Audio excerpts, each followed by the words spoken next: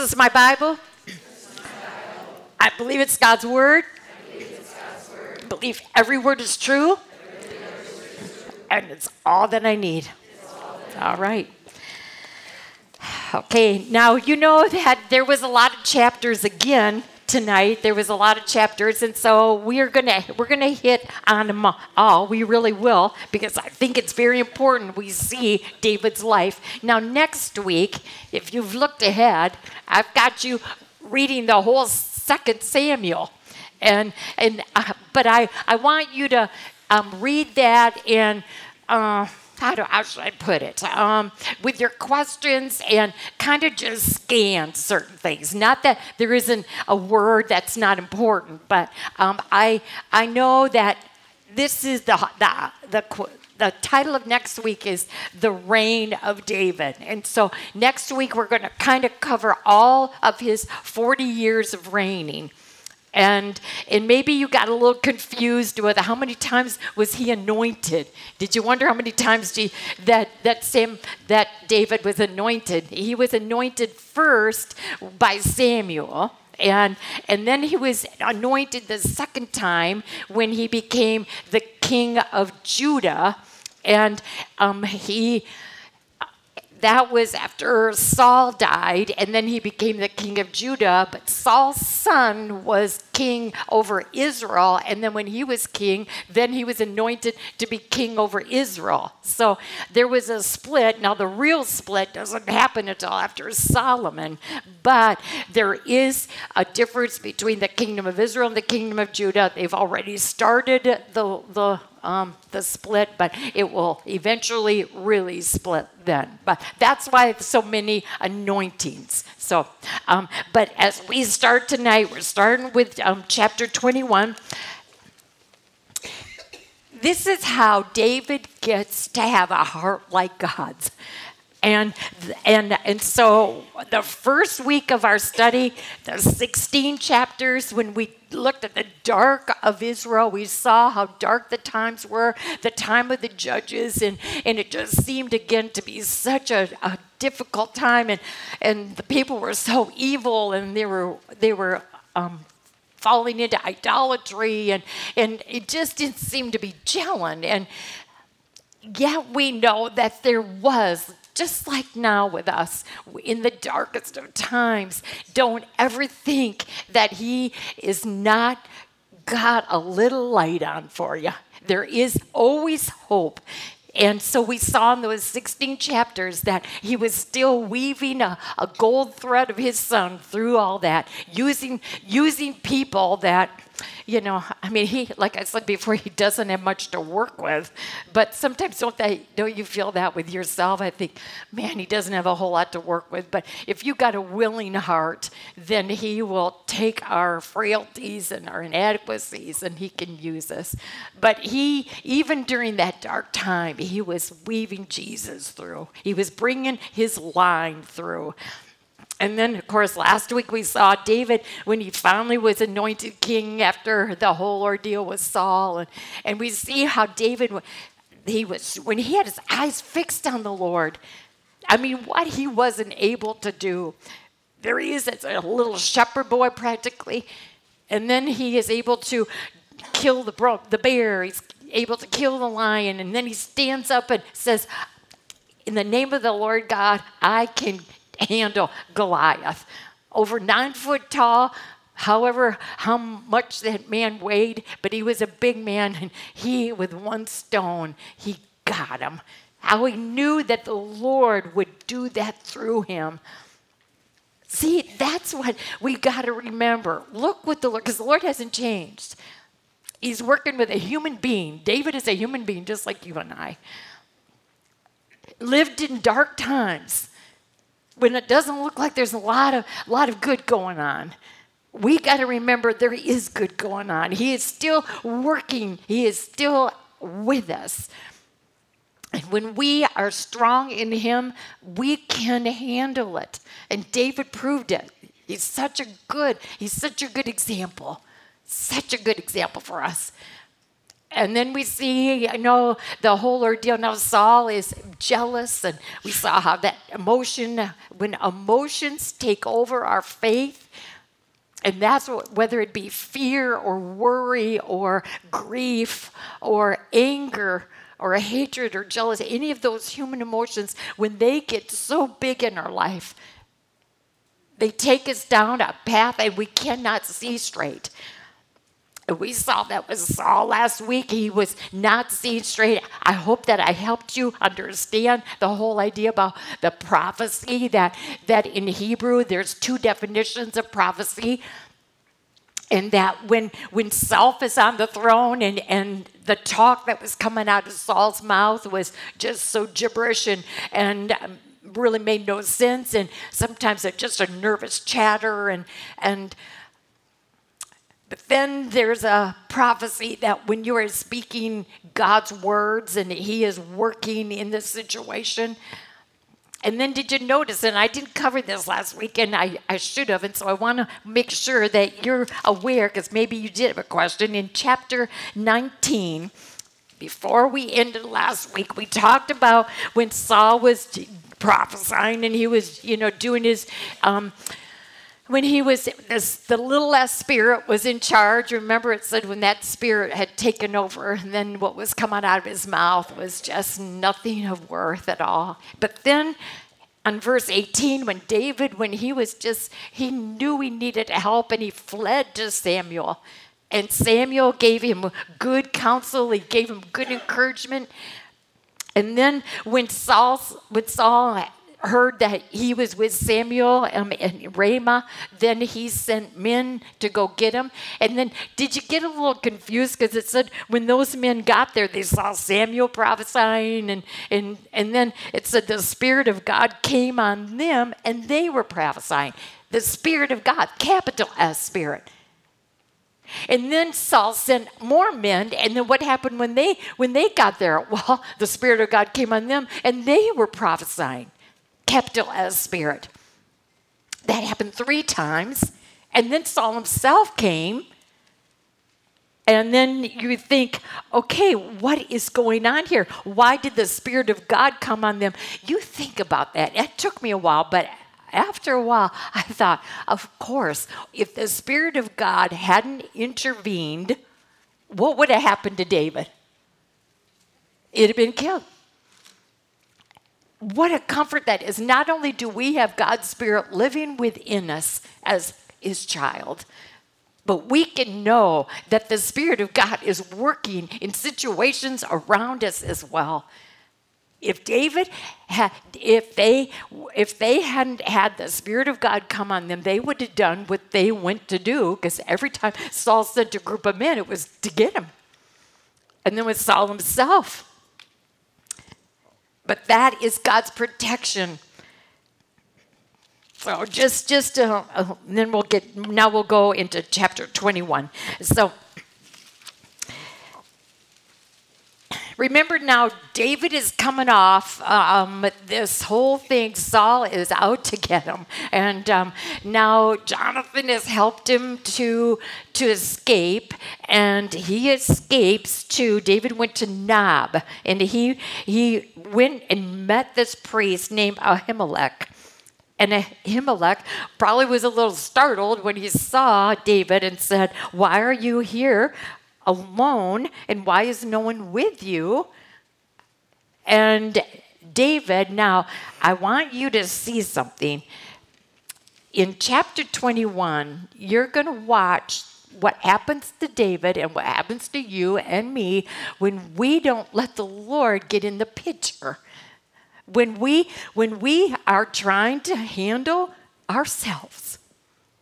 Now in chapter 21, David goes to the priest, and he starts, and you can call it a fib, you can call it a half-truth, or he starts lying.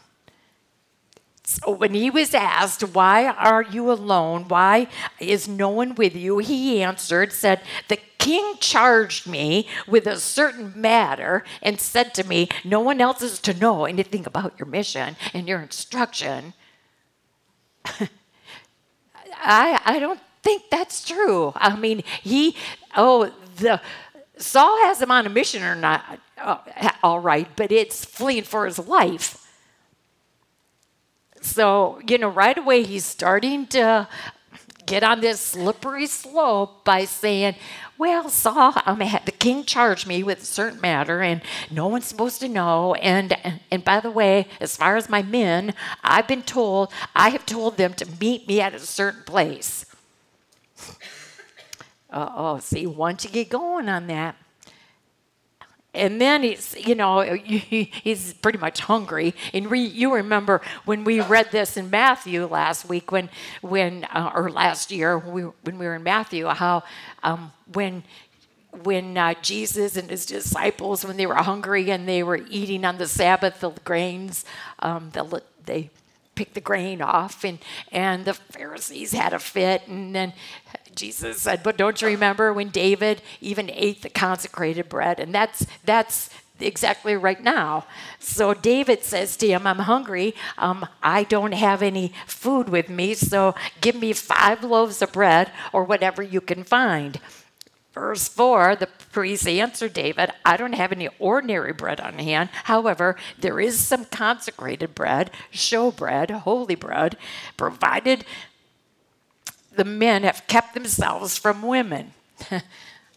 I always have to smile once in a while in these stories, And, but, David understood that, and that's why he came back. He said, indeed, women have been kept from us, they know there's an element of remaining clean, and so he's saying, no, women aren't even around, and my men, they're my warrior men, and so we when we go out to war, no, don't worry about the women. They're not here. They're not gonna take away from anything. And so he said, okay, I have some bread for you, and this is the showbread. Every day, I didn't know this. Every day, priests would come and change. They would put 12 loaves of holy bread, showbread, on the table, and that represented the 12 tribes of Israel. And every day they would do that, and then it would be warm, and then they would take the old bread, and then the priests would be able to eat it. And so anyway, he said, I have that bread. So the priest gave him the consecrated bread, since there was no bread there except the bread of the presence, capital P, that had been removed from before the Lord and replaced by hot bread on the day it was taken. So it's day old, but I don't think David's fussy. And he's hungry, and so this is all fine, but that's the rhyme and reason to this. Now, one of Saul's servants was there. Now, look at this. One of Saul's servants, who was Saul's head shepherd, he was Doeg the Edomite. Now, that should have been, that's trouble right there. He picked an Edomite to be his head shepherd. And that's going to come back. And David, it's going to come back for David too. And it should have known this is not a good sign. This isn't going to end well. So now one of Saul's servants was there that day, detained before the Lord. He was Doeg the Edomite, Saul's head shepherd. David asked Ahimelech, don't you have a spear or sword? I haven't brought my sword or any other weapon because the king's business was so urgent. Didn't you laugh? The king's business was so urgent. Yeah, like I couldn't pack a bag because I had to get out of there. It was urgent, all right. And he didn't have a sword. Now, can't you tell? He's on this slippery slope. And he now instead, what did he say? What did he say to Goliath? Remember what he said to Goliath. This is why you can see a difference in him now. Now he's so worried. Oh, I need a sword. I need a sword. Do you have a sword for me? Now, what did he say to Goliath? You come at me with all the paraphernalia, but I come at you in what? The name of the Lord. So see what happens? When you don't, when, life is, yes, I understand that David's in a rough time. It's not easy to have somebody on your tail all the time, ready to kill you and looking over your shoulder. But every one of us understands that life is a total roller coaster. I mean, just like what we prayed tonight, sometimes the things we may go on in a good motion, and we can be maybe at the top of the roller coaster, and then all of a sudden, boom, all of a sudden a surprise, something hits, and down we go. So life takes us up and down. We can't control that. That's just life. So we've got to know how to deal with life in its ups and downs. And here David is showing us that, yes, he is not dealing with it right. He doesn't mention the Lord's name. He's trying to run in his own strength. Now he needs a sword. And Ahimelech says, well, I have the sword of Goliath, the one that you used. He said, the sword of Goliath, the Philistine whom you killed in the valley, is here. It is wrapped in a cloth behind the ephod. If you want it, take it. There is no sword here, but that one. So the sword that Goliath was carrying, when you faced him with your little slingshot, and you really didn't even need that slingshot either. I mean, you came in the name of the Lord God, and you knew there was strength and power in the name of the Lord. And now all of a sudden he says, I'll take it. Look at what he says. In the next sentence, David said, there is none like it. Give it to me. He's desperate. He knows this is quite the sword. And he says, wow, I'm going to be able to use this. And all of a sudden he started thinking, that's going to protect me. What should he have been doing? Calling out to the Lord, knowing full well that he doesn't need swords like this. And then I thought, what sword should we be talking about? What sword should he have been talking about? Not Goliath's sword, but the sword of the Spirit, which is what? The Word of God. And then that makes sense. There is none like it. Give it to me. Then I love the verse. If you're talking about the sword of the Spirit, if you're talking about the Word of God, then you better believe it. There's none like it, and you give it to me. So, look how he slipped here. Look how you and I slip. Do we really say in our times of darkness or tough circumstances, are we saying there is none like it? There's no sword like this. Give it to me. Hey, now watch. That day, you can see. Look at in this whole chapter. Just watch. It just gets worse. He's thinking he needs that physical sword. Now, where does he go? He flees to where? He flees to Philistine territory. And he's thinking, well, that's logical because I should be safe there because no one would think about me there. That would be the last place anybody would ever come to look for me, especially Saul he's referring to. So he goes into Philistine territory. Well, see, now watch. God is at work. This isn't coincidence. When he walks into town and he's trying to be incognito, they notice, they recognize him. That is not coincidence. They looked right at him and said, oh, isn't he the one that they all danced about? Saul's killed the thousands and David's killed the 10,000s. This was God's hand. Even when David wasn't looking to him, the Lord still was there. Oh, that's called grace. That's called promise. When he does what he says. So David took these words to heart, verse 12, and was very much afraid. Look at now, when he faced the 10-footer, he wasn't afraid a bit, was he? And now he's scared to death. So he pretended. He's thinking, "Oh no, they're gonna kill me. So what can I do? What can I do now?" I don't know if this was just his way of getting out of it, or whether the Lord gave him this idea. I don't know, because again, the Lord works in mysterious ways. because it did work. I mean, there he is acting like a nutcase. I mean, he's clawing the doors. He's clawing the doors. I mean, a far cry from standing there in front of Goliath, right? And now he's clawing the doors, and he's letting his drool, it says, he's letting saliva run down his beard. Now, I know that's gross enough, but I still had to find out why that was in there. I had to find out. And in Jewish culture, if a Jewish man would never let saliva run in his beard. That was an insult. It was just intolerable. Those were the words that they used. Jewish men just did not let drool in the beard. There was something about that beard, and so the fact that he was letting saliva Achish said to his servants, "Look at that man, he's insane. Why bring him to me? Am I so short a madman that you have to bring this fella here to carry on like this in front of me?" Achish is saying, "We got enough crazies here. We don't need one more. And I don't need to be tending to this guy. I mean, he is a piece of work. So, get him out here." Well, hooray, it saved David.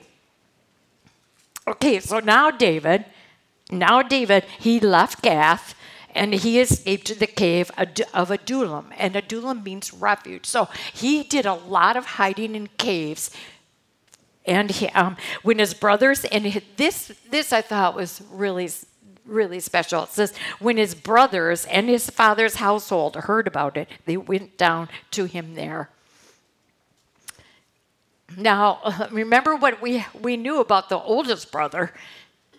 Remember how he was jealous of David, and he carried on, saying, "Why are you here anyway? I know you're just an egomaniac," and all that kind of stuff, And now all of a sudden, his family comes. And I thought, well, probably, they're probably impressed that David killed Goliath. Maybe that changed his opinion. I don't know. But anyway, the family is there.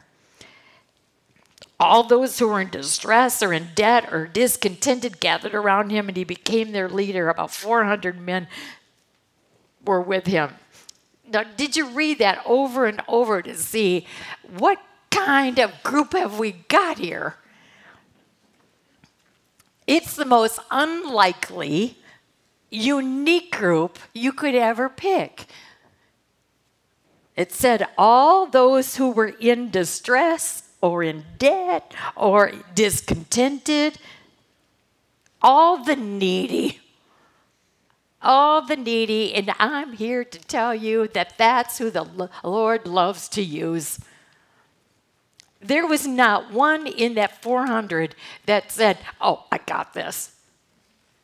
Every one of them came in with their hands up saying, "We're a mess. I need help." But that is who the Lord uses. Anytime you think you can handle it, the Lord's favorite position of us is when we finally surrender and say, "There, it's up to you."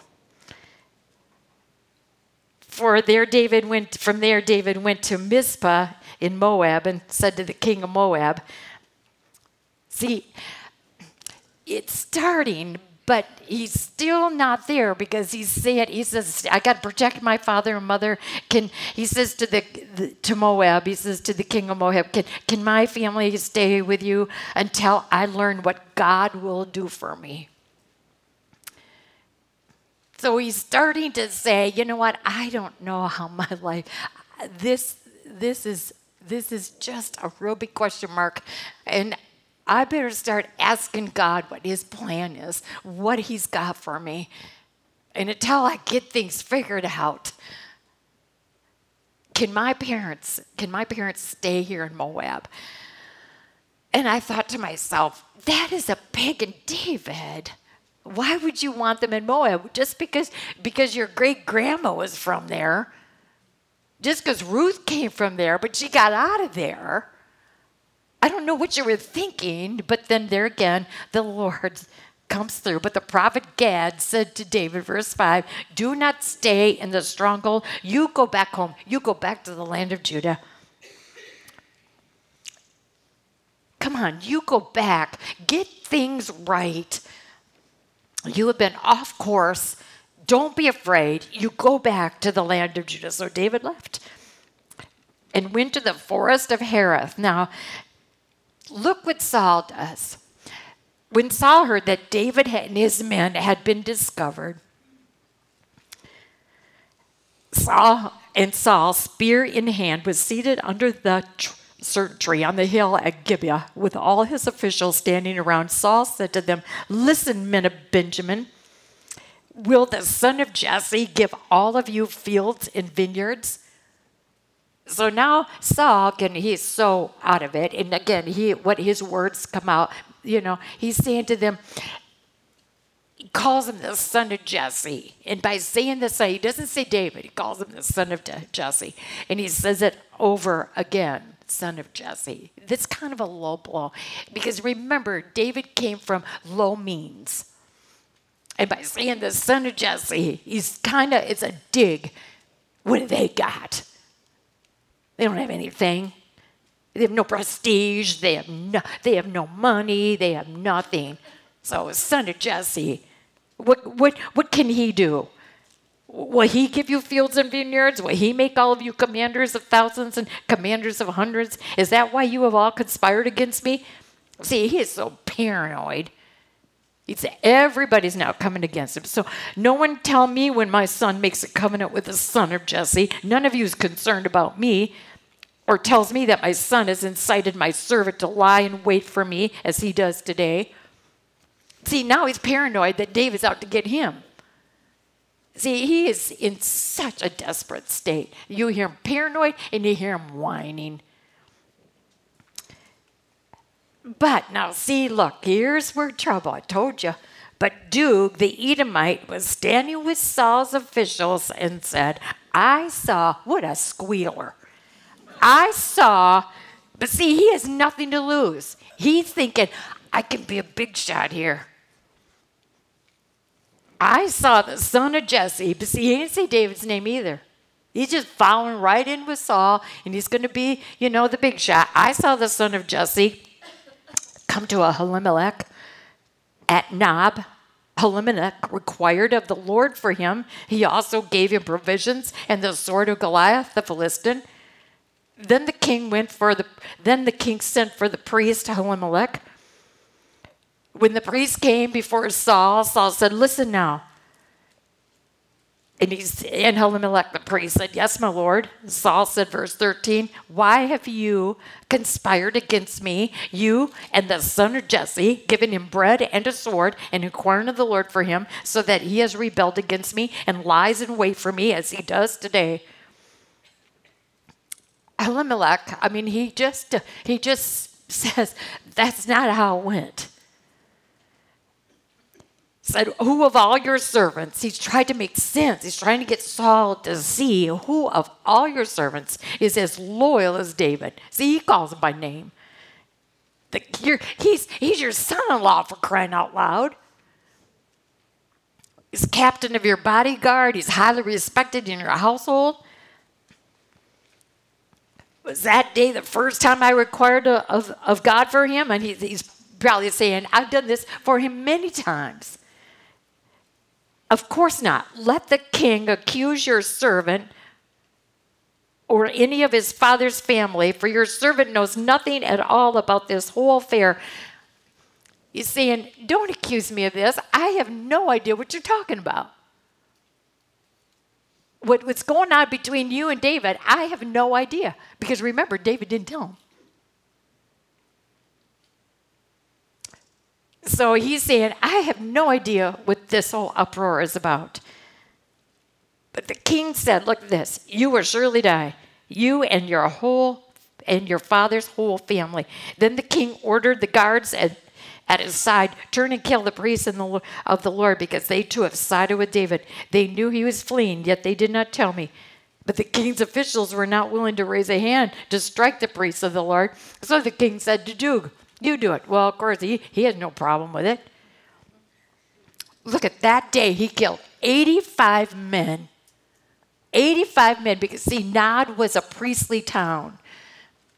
And he killed 85 men who wore the linen ephod, and he also put to the sword Nob, the town of the priests, with its men and women. So not only the priests, but their wives and their children. Sick.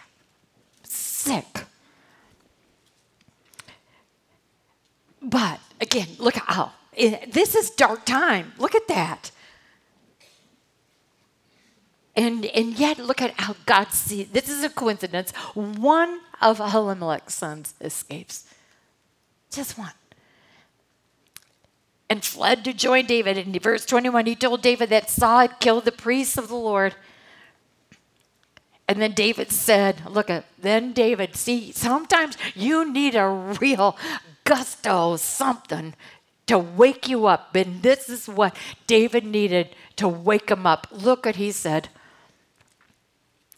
That day when Doeg the Edomite was there, I knew that he would sure tell Saul. See, down deep, he knew that this was not going to. And so look what he says. I'm responsible for the death of your father's whole family. All right, now David is starting to get back. Stay with me. Don't be afraid. The men who are seeking your life are seeking mine too. You all be safe with me. So now David, okay, all right, he realizes, oh, look what I did. I was away from the Lord, and no, I didn't. I was just so caught up in my own self, and my own fear was taken over, and I just didn't even go to the Lord for help, and look at the consequences. See? God's principle is always the same. You obey me, I'll bless you. You disobey me, there's going to be consequences. So now he wakes up, and so when David was told, look, the Philistines are fighting against Keilah, he inquired, look at verse 2. Okay, now we're back. He inquired of the Lord. See, that should always be, that should be our first move. Look at Jehoshaphat, first move. You inquire of the Lord. You resolve to go to the Lord because you've got a choice. Am I going to go to the Lord, or am I going to try to figure this out? Chapter 22, you saw what happened. 21 and 22, you saw what happened to David. On his roller coaster of life, you saw when he didn't inquire of the Lord. So now, wake up. He woke up, and now he inquires of the Lord, and he said, shall I go and attack these Philistines? And the Lord said, you go and attack. Okay, now David's men come. Remember, he's got 400. And these men are saying, I don't know, David. I don't know. Here in Judah, we're afraid. How much more then if we go to Keilah against the Philistine forces? I mean, so what did they do? I mean, what can people do when we inquire of the Lord, and yet sometimes it's so tempting to listen to who? Self and people around us, because look what happened. All of a sudden he started second guessing himself. You know, he's thinking, he's listening to those 400 guys, and he's saying, well, yeah, maybe you're right. You know, maybe I jumped the gun here, maybe. And you start wavering, you start second guessing. Now, here's a lesson for you. What does David show us? When we start second guessing our decision, if we start wavering. Verse 4, what does David teach us? If you start questioning or wavering, what should you do? Ask him again. Ask him again. David inquired, and look what the Lord said. He didn't get mad. I said, go down to Keilah, for I'm going to give the Philistines into your hand. Okay, now he goes. David and his men fought and the Philistines, and they carried off livestock. He inflicted heavy losses on the Philistines and saved the people of Keilah. Hooray! So do you think Keilah is happy with David? Should they be happy with David? Let's face it, David saved the day. Remember, the Philistines were coming after Keilah. And the Lord said to David, you and your men, you go, and I'll give you victory. And Keilah is saved from annihilation from the Philistines. Should they be a little happy about this? But look, Saul was told that David had gone to Keilah, and he said, God has handed him over to me, for David has imprisoned himself by entering a town with gates and bars. I'll tell you, you can see, and I had a question about that. It is so easy to twist scripture around and even say, oh, God told me. Just remember, God will never tell you anything that's contrary to his word. And so when Saul said, oh, God has handed him over to me, remember, he is in no frame of mind with a little less spirit in total control. There's no way he's hearing the Lord anyway. But boy, doesn't he sound religious? Doesn't he sound godly? Doesn't that sound convincing?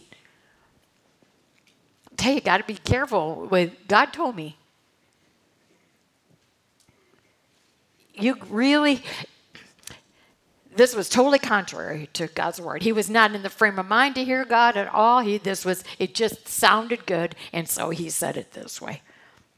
Thought, okay, I got an excuse now to go after him. Well, now this is where I felt sorry for David, because David learned that Saul was plotting against him. He said to the priest, bring the ephod. David said, O Lord God of Israel, your servant has heard definitely that Saul plans to come to Keilah and destroy the town on account of me. Saul's so mad that I saved this town. See, he's not thinking straight. Should have been glad that Israel town was saved from the Philistines. But see, he's just so mad at David. He's not even thinking straight. So he's going to come to Keilah, and he's going to destroy the whole town. Makes no sense at all. So he says, will the citizens of Keilah, I want to know, Lord, will the citizens, after what me and my men and what you allowed us to do for the town, will they surrender me to him? Will Saul come down as your servant has heard? O Lord God of Israel, tell your servant. Is Saul coming? Will they hand me over? And the Lord said, he will. Saul's coming down. And David said, will the citizens of Keilah surrender me and my men to Saul? I mean, I'm sure that question was, I can't believe it. Would they really do that? And the Lord said, they will. That was a warning. And so that had to have been major disappointment, don't you think? But then it gets worse. And I can see, still there's no excuse, but I can understand why David now then starts to waver a little bit, because it says that David fled from Keilah. In verse 14, David stayed in the desert strongholds and in the hills of the desert of Ziph. Day after day, Saul searched for him, but God did not give David into his hands. The desert of Ziph, that's another Israel territory. And the Ziphites, verse 19, the Ziphites went up to Saul at Gibeah and said, is not David hiding among us in the strongholds at Horosh on the hill of Hachilah, south of, now, O king, come down whenever it pleases you to do so, and we will be responsible for handing him over to the king. Now, the Ziphites, they were from the tribe of Judah. They should have been brothers with David. So what a disappointment there. He goes there thinking, okay, this is from the tribe of Judah. I'm from the tribe of Judah. We'll stick together here. We're brothers, tribe of Judah. And what are they going to do? Turn him over. You read this and you put yourself in this story and you think, that was not easy. Two great big disappointments, Keilah and Ziphites. So then Saul replied, the Lord bless you for your concern for me. Oh, of course, And then I have to say, I went through the rest of chapter 23 and I saw words like, in verse 23, I will track him down. Can you imagine what that must be like if you're being tracked like an absolute animal? Verse 25, Saul and his men began the search. Verse 25, the word pursuit. They were in a pursuit. Saul was not going to stop until he got David. And the only way that he didn't get David is because God intervened. And look at, all of a sudden in verse 27, a messenger came to Saul saying, "Come quickly, the Philistines are raiding the land." Then Saul broke off his pursuit of David and went to meet the Philistines. Now, who do you think did that? See, among this should be so encouraging to you and I. God is always there, even though it doesn't look like it right now for David. So then David flees to En-Gedi. And after Saul, verse chapter 24, after Saul returned from pursuing the Philistines, then he goes right back at it. And he hears that David is in the desert of En-Gedi. So Saul took 3,000 men. 3,000 men to get David and his 400 men. And he set out to get him. And he came to the sheep pens, verse 3. Along the way, a cave was there, so Saul went in to relieve himself. Now, did you read that and think, that's a little more than I need to know? But then I have to think to myself, there's not one thing in Scripture that is a waste. So I thought, okay, I'm going to think, why does the Bible want me to know that Saul went into the cave to relieve himself? Now, he's got 3,000 men. And usually those 3,000 men are what? Right by him. He wants a little privacy. So that's the only time that he's going to be able to go into a cave alone. See, it's not coincidence. It's about the only bodily function that he could do privately. And so he went into the cave to relieve himself. Well, David and his men were far back in the cave. The men said, "This is the day the Lord spoke of when he said to you, 'I will give your enemies into your hands for you to deal with as you wish.'" For one split second there, David thought, "Yeah, that's right." And he cuts off a piece of Saul's robe. And then it's like, he comes to his senses, and all of a sudden his conscience, he realized. So chapter 24 and chapter 26, I'm sure you saw, it was 2 episodes where David was right there. He could have killed Saul as sure shooting. And both times he said this: "The Lord forbid that I should do such a thing to my master." Only someone who is back in a right relationship with the Lord can say that about someone who has pursued him and who has searched him like an animal, tracked him. But now he realizes, you know what? He's my master. He's the king.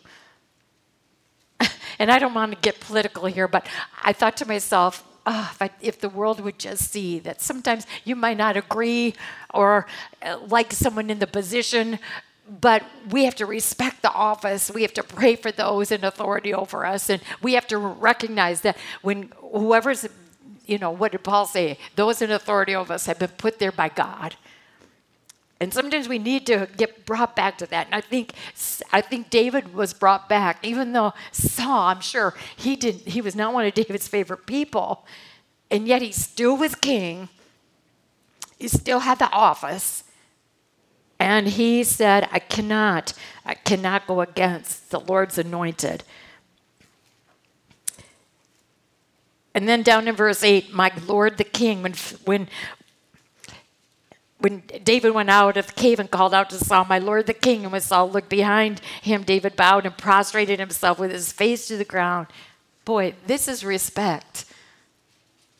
When he could have killed him, he said to Saul, why do you listen when men say David has bent on harming you? This day you have seen with your own eyes how the Lord delivered you into my hands. Some urged me to kill you, but I spared you.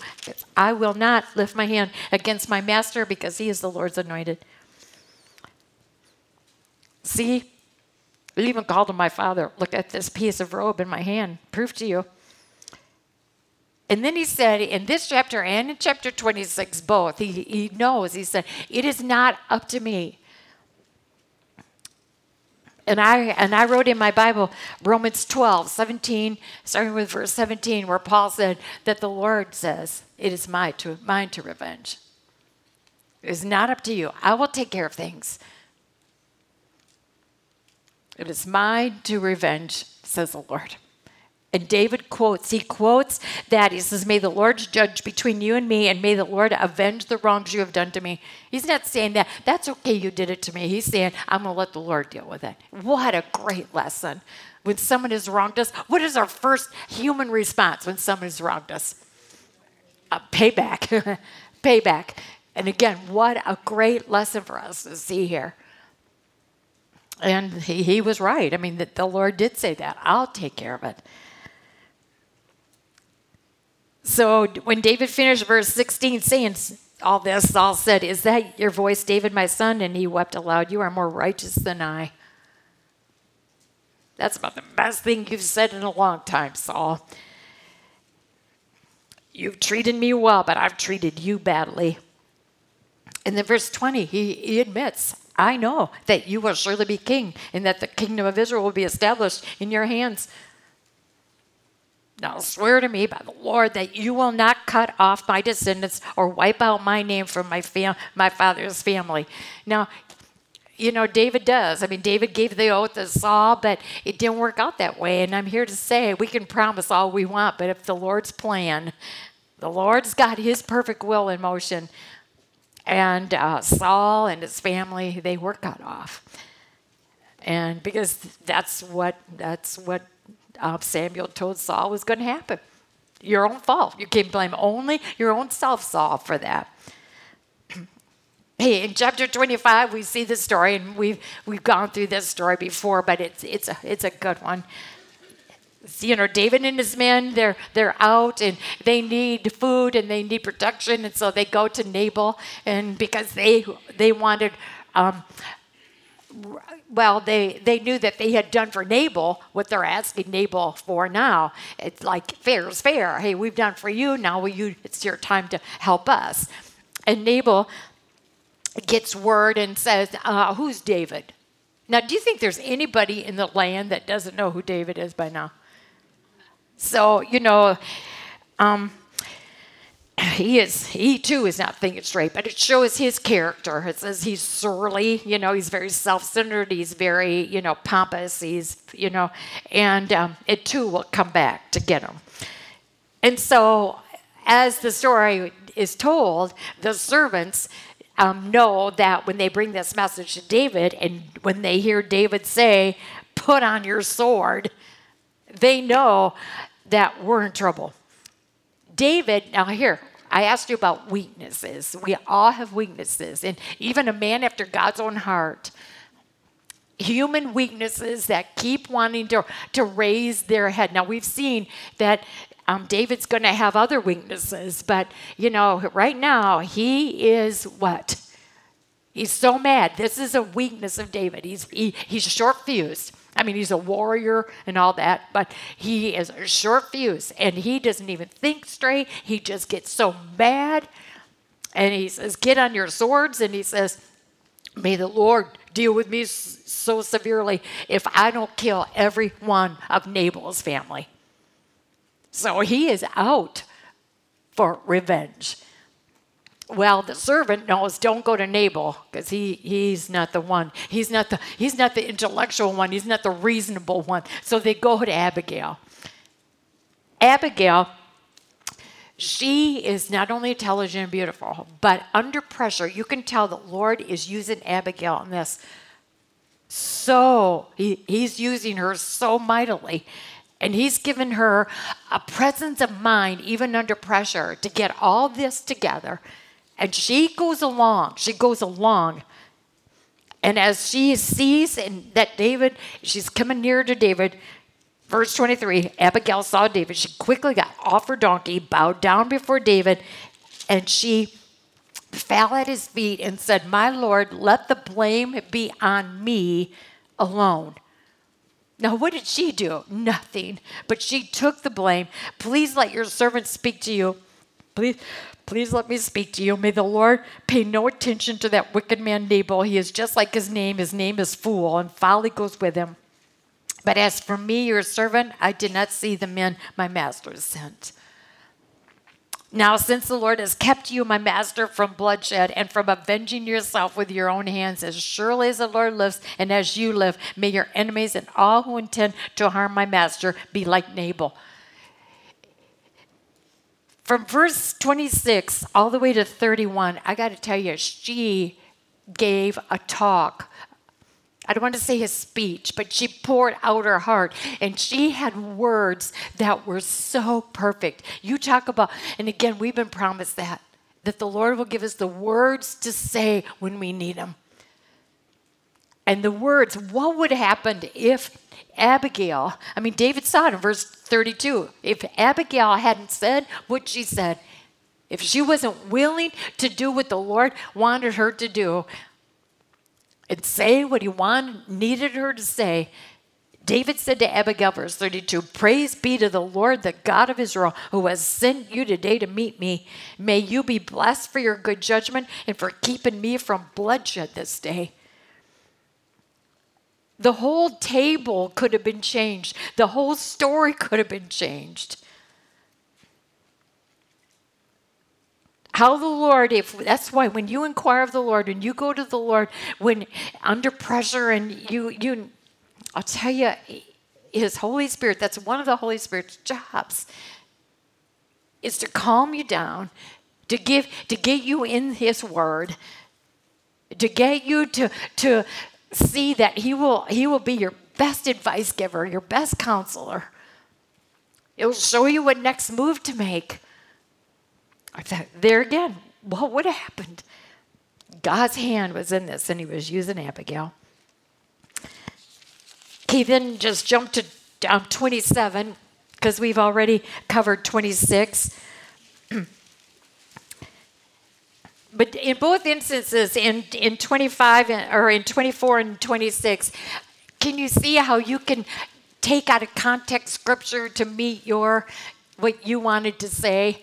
And remember, we should always take a verse, but then see in the context it was written in. It's kind of like, Jeremiah 29, where we take out that verse, for the Lord knows the plans he has for us, plans to prosper us and give us a future, we love to take that verse out and say, well, see, he's just going to work out everything. Everything's going to be fine. But in the context, he's telling the people of Judah who are going into captivity to Babylon, you hold on tight, because after 70 years, the Lord will bring you back, because he's got plans for you, plans that will prosper and give you a future. And what were the plans that he had for the people of Judah? David's line, bring us a Savior. The kingdom of Israel had already been annihilated in their captivity. There was just a remnant of people left. And that's God's grace, making sure that there's always a people that will continue this line to eventually, that's what the whole Old Testament's about. Through it all, to get us a Savior. But that's Jeremiah 29. God had plans, and that was to bring Jesus here. And it's not always that he's going to make everything fine and wonderful. It means that we always have to stay tight and inquire of him. And yes, he always has plans for us, but we shouldn't want anything but what his plans are. Now, in chapter 27, boy, David took a dive. And I mean a real dive. And again, I know that roller coaster of life, this poor kid, this poor guy. Oh, by the way, it took about a decade or more to get David from the shepherd's field when he was anointed by Samuel to when he finally became king. It's a decade or more. But what is God doing in that decade or more? What is he doing to you and I? Preparing, getting us ready. Every day is a preparation for tomorrow. He knew what David was going to be up against. He knew what David was going to be doing. He had to get David ready. He knew he had a guy that loved him, but he also knew that he was a human being, and the roller coasters of life, he wasn't real steady. And so he was going to have to teach him how to be steady, even in hard times. So look at verse 1 of chapter 27. But David thought to himself. Now, when you read that, I hope you didn't read it too fast, because that should have been your first clue that we're heading for trouble. And what is that? When David thought to himself. What did I say is the best thing? When he inquires of the Lord. The minute he starts thinking to himself, how am I going to, look what he thinks to himself. One of these days, I will be destroyed by the hand of Saul. David, why aren't you looking in the past and seeing how he's kept you safe? Using his spirit, and how in the world can you let fear take over you now when you've watched him get you out of every situation? But no, he's thinking to himself, not once inquiring of the Lord, one of these days Saul's going to get me. And then look, this too, this should have told you we're heading for trouble. The best thing, what? I can do. Best thing I can do is escape. See, he's trying to figure it out himself. So he's thinking to himself, Saul's going to get me. The emotions are taking over. I better do something. So he says, I know what I'll do. I'll go to the land of the Philistines. Come on, did you learn? When you went back there before? I'll just go back to the Philistines. Then Saul will give up searching for me. And see, he's trying to figure it out himself. Now, before you get too mad at David, I think we all have been there before too. We've been through this before, and we fall right back into it again, feeling, will he really supply my needs? Will he really be there? And doubt, and how come you really don't know he holds your future? You can sing it, and it feels great. But if you know he holds your future, then come on, let's act like it. And this is what happened with David here. He forgot. So David, now he's got 600 men. Now they go, so David and 600 men went with him, left and went over to Achish, the king of Gath. David and his men settled in Gath with Achish. Each man had his family with him, and David had his 2 wives. So they bring the whole family with them, and now they're in Philistine territory with the king of Gad, and everybody's happy, right? So look at verse 6. So on that day, Achish gave him Ziklag. Now that was Israel territory, but it was controlled by the Philistines. So, but he gave Ziklag to David and his crew, so they could have their own little town right in the middle of Philistine land. And believe it or not, look at David lived in Philistine territory 1 year and 4 months. And really Ziklag, and it has belonged to the kings of Judah ever since. But just keep in mind, Ziklag was Philistine territory. At that time, it was still run by Philistines. And this is David and all his men and his families all just live happily ever after right now. That's what they think for 1 year and 4 months. And he started fighting for the Philistines. Did you know that that's what David did? I have to say, I did not know that he took such a dive here, because he thought to himself and he tried to figure out how he could handle it instead of going to the Lord. And look at verse 12. This isn't sad. Achish trusted David and said to himself, he has become so odious, which means repulsive, to his own people, the Israelites, that he will be my servant forever. That's the way. That's the setting right now. People hate David. They're repulsed against him. Achish thinks, oh, good, I got this big warrior and all his men. Now, we're going to go and now talk about Saul for a little bit. Okay, now chapter 28, and what a chapter that is. Chapter 28, in those days, the Philistines gathered their forces to fight against Israel. Achish said to David, you must understand that you and your men will accompany me in the army. David said, then you will see for yourself that what your servant can do. See, he's proud of it. You're going to see I am an asset to you. Achish replied, very well, I'll make you my bodyguard for life. Okay, now that's that. Keep that in mind there. Okay, now verse 5. When Saul saw the Philistine army, he was terrified. He was afraid. Terror filled his heart. He inquired of the Lord. See, a little late. He inquired of the Lord, and the Lord did not answer him. In fact, the Lord did not answer him by dreams or Urim or prophets. That Urim, that's something that the Israelites, the priests, did when you needed special guidance. And so, anyway, you're just going to have to trust me or look it up yourself. But there was, that meant he was trying everything.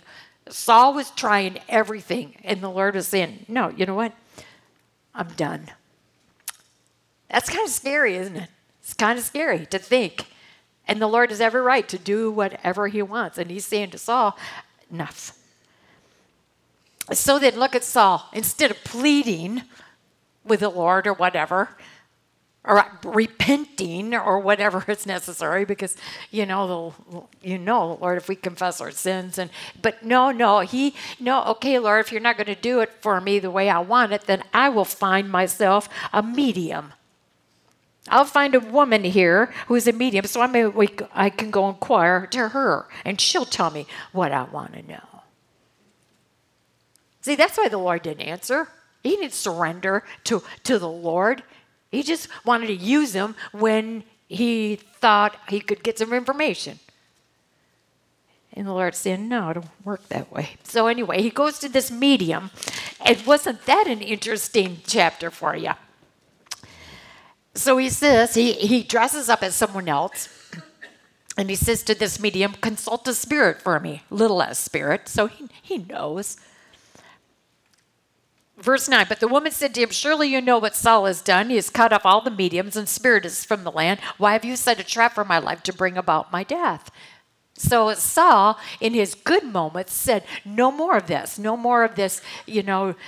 devil kind of medium stuff. So he said, Saul swore to her by the Lord. See, whenever the Lord, his name is good, for you, like, I'll swear by the Lord's name. He thought that would give an advantage to her. So he said, so Saul swore to her by the Lord, as surely as the Lord lives, you will not be punished. Then the woman said, whom shall I bring up for you? And he says, bring up Samuel. When the woman saw Samuel, she cried out at the top of her voice, said, why have you deceived me? You are Saul. The king said to her, don't be afraid. What do you see? The woman said, I see a spirit coming up out of the ground. What does he look like? An old man wearing a robe is coming up. Then Saul knew it was Samuel, and he bowed down and prostrated himself with his face to the ground. Samuel said to Saul, why have you disturbed me by bringing me up? Oh... I'm thinking there's no way the Lord would use a medium. So is this not Samuel? And then I thought, it is Samuel. Because he said everything. He said word for word what he had said to Saul. And that's why he said, why do you consult me now that the Lord has turned away from you and you become, verse 16, and you've become from you and become your enemy? The Lord has done what he predicted through me.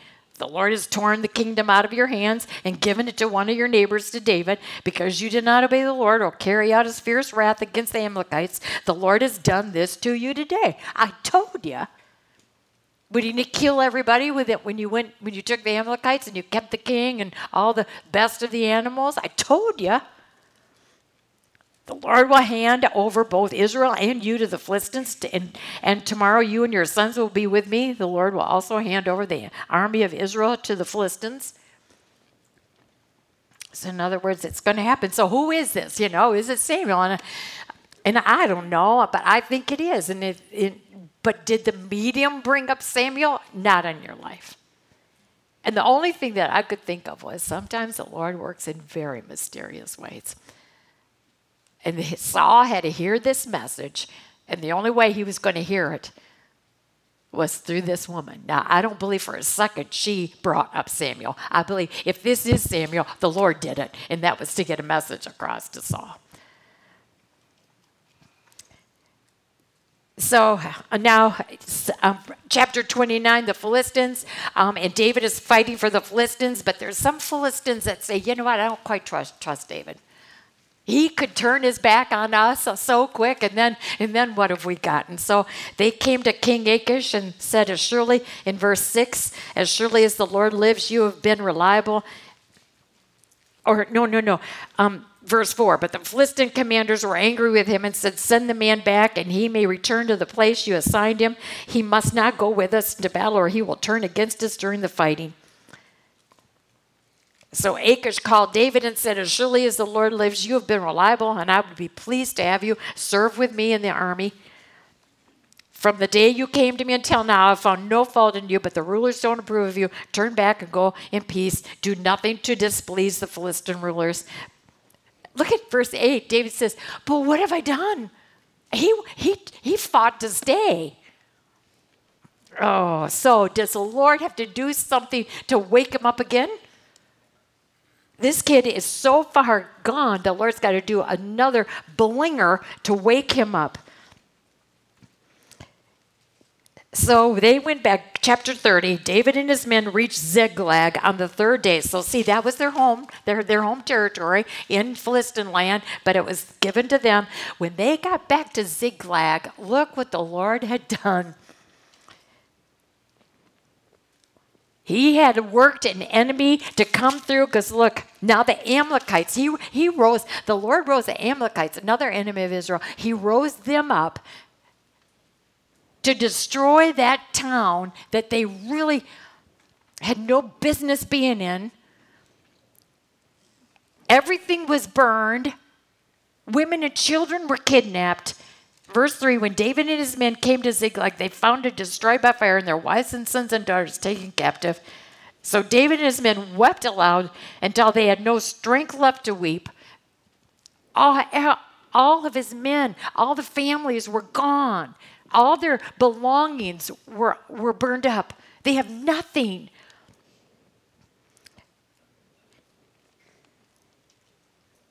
In fact, they're even thinking about killing David. Verse 6, David was greatly distressed because the men were talking to stoning him. Each one was bitter in spirit because of his sons and daughters. But David found strength in the Lord his God. See what I mean? Was that a big thing to wake him up? Okay, the Lord used a little Egyptian boy to come in, and sure enough, David inquired of the Lord. So now David is able to overcome these men. That's the rest of the chapter. And what is this whole 10 chapters about? I hope you can see there's a pattern. Next week, we don't have to go through every verse, but this week I wanted you to see in these 10 chapters, there's such a roller coaster of life pattern going on. It's every one of us.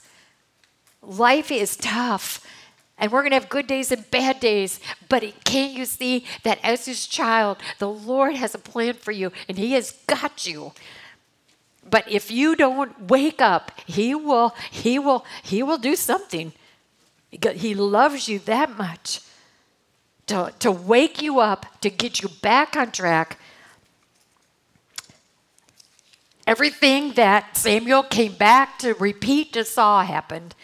You saw that in the 31st chapter. Saul, his 3 sons, they were all killed. And yet, did you notice? People still respected. They still took the sons off the wall because they put their bodies up there, and they took Saul and they cut off his head. And so they took all the pieces and they burned them all together, but then took the ashes and they buried him, and they respected him for who he was, the king, anointed of God. So it was a big lesson, but I hope you can see that it's so real to your life and my life. We want a heart after God's. We want to be David. But look at life is hard. It was for David, it's for you. But what do we have to do? And the key word is inquire of the Lord. Because if you think to yourself and you think you can handle it on your own, I hope the 10 chapters prove to you. So with that, go and have a great week.